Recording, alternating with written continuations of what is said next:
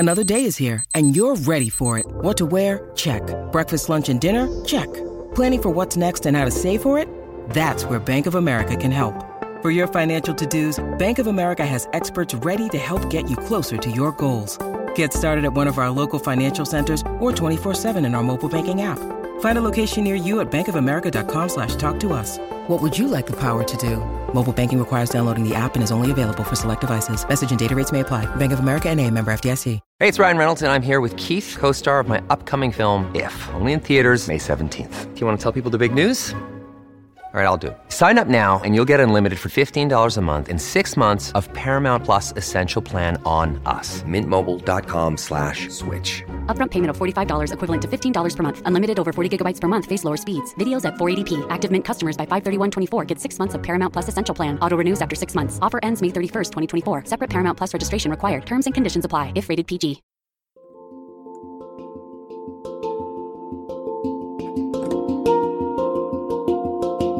Welcome to the Anxiety Coaches Podcast, a relaxing and informative show where we explore anxiety, panic, and PTSD, sharing how you can overcome them for life.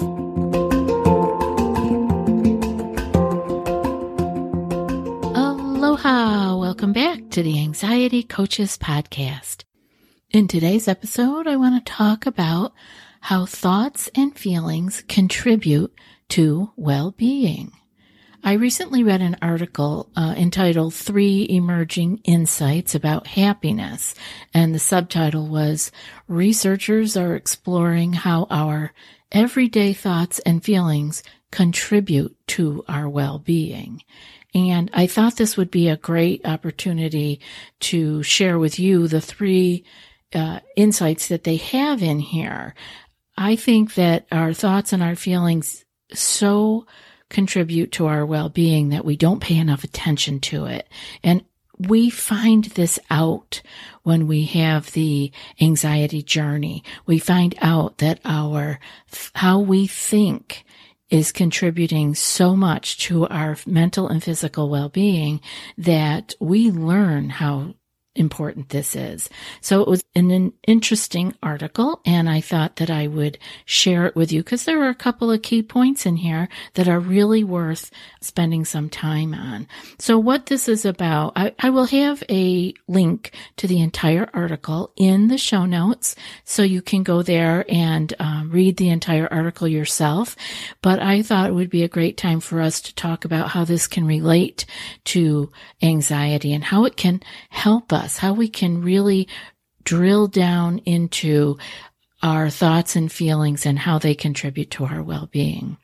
So the article talks about how the woman who wrote the article, Kira M. Newman, she went to a meeting. She went to the International Positive Psychology Association's 6th World Congress in Melbourne, Australia. And so this was a nice gathering of researchers from over 60 countries. And she laid out some of her key understandings that she got from this meeting, from this gathering of all of these researchers. And what they did is they talked about their cutting edge insights on the science of well-being. And so I find that very interesting. I've been in the world of wellness and well-being for a very, very long time. So I love paying attention to the science here and there and what they are coming up with and how they're connecting all the dots of things that people have been doing for a very long time. So it's good. A lot of people are being brought into the world of well-being and caring about it more instead of just living a life by habit. They're learning that they have more that they can do and influence their own well-being by how they think and how they feel. So the article says that their findings added depth and complexity to our understanding of the major keys to a flourishing life. It says they heard about when kindness makes us happier, but also when it doesn't. They learned how the elderly can be meaningfully engaged in helping others. They discovered many concrete ways to boost our sense of meaning in life and how cultural differences influence the pursuit of happiness. Researchers also addressed modern obstacles to happiness, from the way we're hooked on technology to a widespread sense of disconnection and loneliness. And so all of those things are things that most of us have already known about and paid attention to.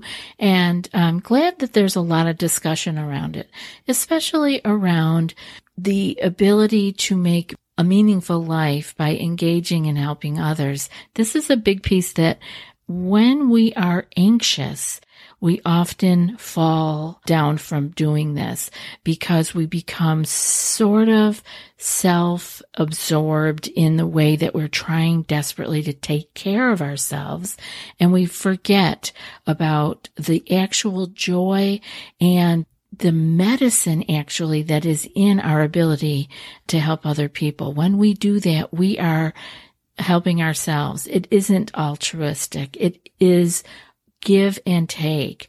We gain, we give, we gain. And we're thrilled that we're able to help other people, but it helps us too. And this is very important, like I said, because often when we get stuck in a anxiety panic loop, we don't have the resources to be helping others. We're so exhausted from our own thought processes and our own thought loops that we forget that we can help others because we don't have the energy to do it. It doesn't even come to the top of mind. So don't worry if you're not doing that now. Just know as you start to feel a little bit better, as you're moving through this journey with me, that you'll be able to have the resources and the impetus to go out and help others. Now that can be right in your own family. You don't have to go far to find people that can benefit from your care. So let's see what else. Now, I just want to, one caveat there is the flip side of helping others is over-helping, which is also a very big problem with people who are anxious because they want to help so much because it makes their anxiety calm down for just a minute. They think if they take care of everything, everything will be all right. So there can be over-helping also. We're not talking about that today, but there are many times that if we could just get out of our own head for 10 minutes, for an hour, and help somebody else, we really do feel better. So anyway, that's some of the stuff that they talked about at this World Congress from the Positive Psychology Association. But some of the things that the author, Kira M. Newman, laid out, the first one was positive solitude. The second one was feeling active.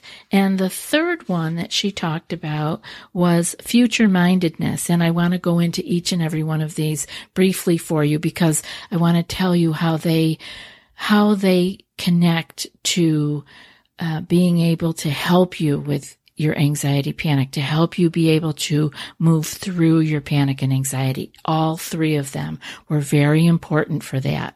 Now back to our article here on the 3 emerging insights about happiness. The first one that Kira M. Newman talks about is positive solitude. Now I kind of like the sounds of this. And I quote from her article, she says, researchers have repeatedly found that social connection is one of the keys to happiness. And for many of us, feeling separated from other people translates into a sense of loneliness and disconnection. But does solitude have to be a negative experience?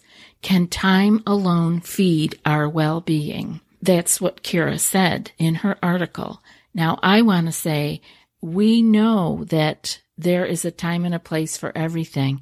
And I want to point out that each one of you as individuals are going to relate to this differently. Everybody has their own formula for how much time they need alone and how much time they need for connection and helping. So I want you to pay attention to your own rhythms here and start to notice how much time you need for being in solitude. I love the question they asked, does solitude have to be a negative experience? And I, for one, want to tell you, it does not have to be a negative experience. It can be very, very helpful and pleasurable. So let's see what the article goes on to say. Kira says people who experience positive solitude tend to feel more positive emotions, in particular the low energy ones like relaxation and calm. According to research, when these people do find themselves alone, they have a greater sense of pleasure and meaning and less of a sense of void. What kind of people enjoy their time alone? Positive solitude seems to come more naturally to those who are more introverted or higher in emotional and psychological maturity. What if you don't have those traits? We might see more benefit in solitude if we deliberately schedule time alone for doing something we enjoy, or spend our solitary time in the peaceful and welcoming setting of nature. Future research may uncover other ways for us to cultivate new attitudes toward solitude so we can appreciate it more and be happier for it. End of quote from the article. Have you tried OneSkin for your skincare routine yet? I love the simplicity of these products and the medical grade ingredients in them, not to mention how easily they fit into my skincare routine. The OS1 Face Moisturizer and OS1 Eye Cream make skin look visibly smoother and clearer and immediately feel softer and more hydrated. The secret is OneSkin's proprietary OS1 peptide. It's the first ingredient proven to switch off the aging cells that cause lines, wrinkles, and thinning skin, and several studies back it up. So if you're tired of cycling through ineffective skincare trends and overcomplicated routines, then I'm so excited to share with you OneSkin, just simple, scientifically validated solutions. OneSkin is the world's first longevity company. By focusing on the cellular aspects of aging, OneSkin keeps your skin looking and acting younger for longer. Get started today with 15% off using code ACP at oneskin.co. That's 15% off oneskin.co with code ACP. After your purchase, they'll ask you where you heard about them. Please support our show and tell them we sent you. I love that they brought this up, how different we are and how we are all going to relate to this differently. If you are more introverted and you are higher in the emotional and psychological maturity, you probably will enjoy solitude more, positive solitude. And if you are not there, if you are extroverted, way over on the other side of the spectrum, there's nothing wrong with that. That's really awesome. That's who you are. But you may need, when you are going to find yourself in solitude, to make it positive, to find ways to cultivate that, such as being in a natural setting, being out in nature, doing a solitary activity that may ease the way that you can enjoy some nice, positive, solitary time. Being with you and being with nature, and maybe being with you and doing a solitary activity. Some other ways to do it. I love that they're looking into this more. Now, the second one that she has is feeling active. And Kira goes to say here about feeling active. One of the traditional surveys that researchers use to measure positive emotions includes a peculiar statement, I feel active. For researchers, that didn't seem quite like a positive emotion, not the way others feeling like grateful or happy are, so she decided to investigate it further. Past research would suggest that people who experience more positive emotions are healthier in various ways. For example, they have stronger immune systems, exercise more, and have a lower risk of heart disease and even living longer. But what role does feeling active play in our health and well-being? So that's the end of the quote from the article. So what does this piece of feeling active, what does that feel like? What they mean is the word active doesn't have to be just physical. What they're talking about here is how energetic, how vigorous, how vital we feel. And that can be psychological, right? So we want to pay attention to that with our own journaling even. Let's check out, how active are we feeling? How active are we feeling in our psyche? Are we energetic, vigorous, vital? How is that playing out in how we feel? And the article goes on to say, but what makes us feel active and how is that beneficial? It remains to be determined who those energetic people are and whether we can all get happier by boosting the pep in our step. That's the end of that piece from Kira. But I want to go on and say that I believe that when you can feel more energetic, when you are feeling more active, as the article is talking about, this is key to being able to get yourself to not feel so heavily burdened by your anxiety. You know, anxiety gives us a lot of energy. It's different in that manner from depression. We have this drive, we have all this energy moving inside of us, but we want to feel active, not overly energized. So what can we do when we have that energy? Maybe we can use it to be in a state that is positively active. Maybe we can be feeling active instead of feeling anxious. Sometimes just by turning these statements around a little bit and looking at them from a little bit of a different perspective, they aren't so damning. They aren't putting us down. They're like, okay, so we have all this energy going on inside of us. Maybe I can use it. Maybe this is when I should exercise, when I'm feeling my morning anxiety. I've got all this energy going on inside of me. Maybe I can turn that from feeling anxious to feeling active. Let's play with that a little bit. Just like researchers, we are researchers in our own lives. We want to check out, if I can turn this around, if I can make this work for my well-being instead of working against me by thinking something is wrong with me. We know that morning anxiety is a natural feeling from being sensitive to your cortisol and feeling it. So don't worry about it. Just get up and burn some of it off. Get that blood flowing and pumping. Get your day started. And let's see if we can't turn that into a positive instead of a negative. And the final one that they have in the article is future-mindedness. Now, I thought this was interesting because we often think of being anxious as thinking too much in the future, too much future, as Eckhart Tolle would say, not enough present and too much future. But from the article, what they're talking about is, here's a quote from it, as we pursue happiness, we often ponder the future and the kinds of things that will make us feel good tomorrow or next year. Even though our predictions aren't always accurate, the simple act of contemplating the future might be a key to well-being. And that's the end of the quote from the article. So let's look at it that way. Let's look at what if we are thinking about the future, like planning something for the future, like we need to do quite often. Let's turn it into pondering the future and things that will make us feel good.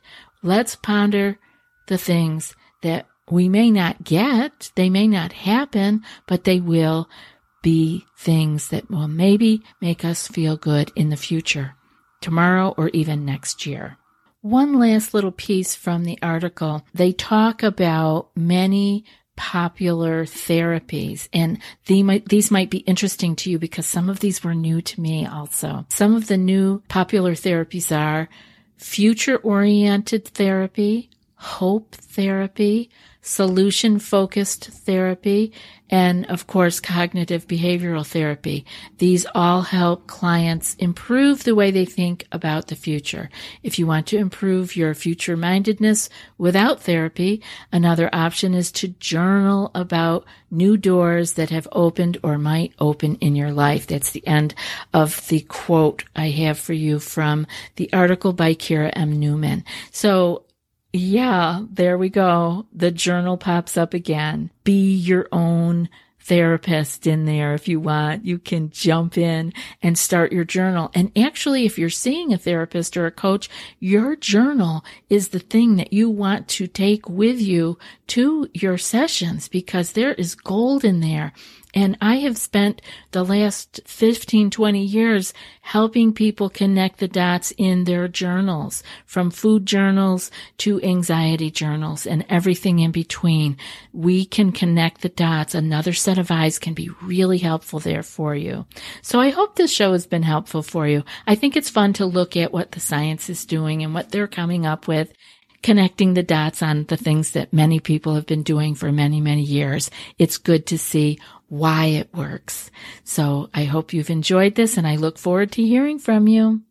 And now for today's quote. My anxiety doesn't come from thinking about the future, but from wanting to control it. And that's from Hugh Prather. I'll be back in a few more days with another podcast. Until then, be well and aloha. Thanks so much for joining us for today's episode of the Anxiety Coaches Podcast. Find more information at theanxietycoachespodcast.com.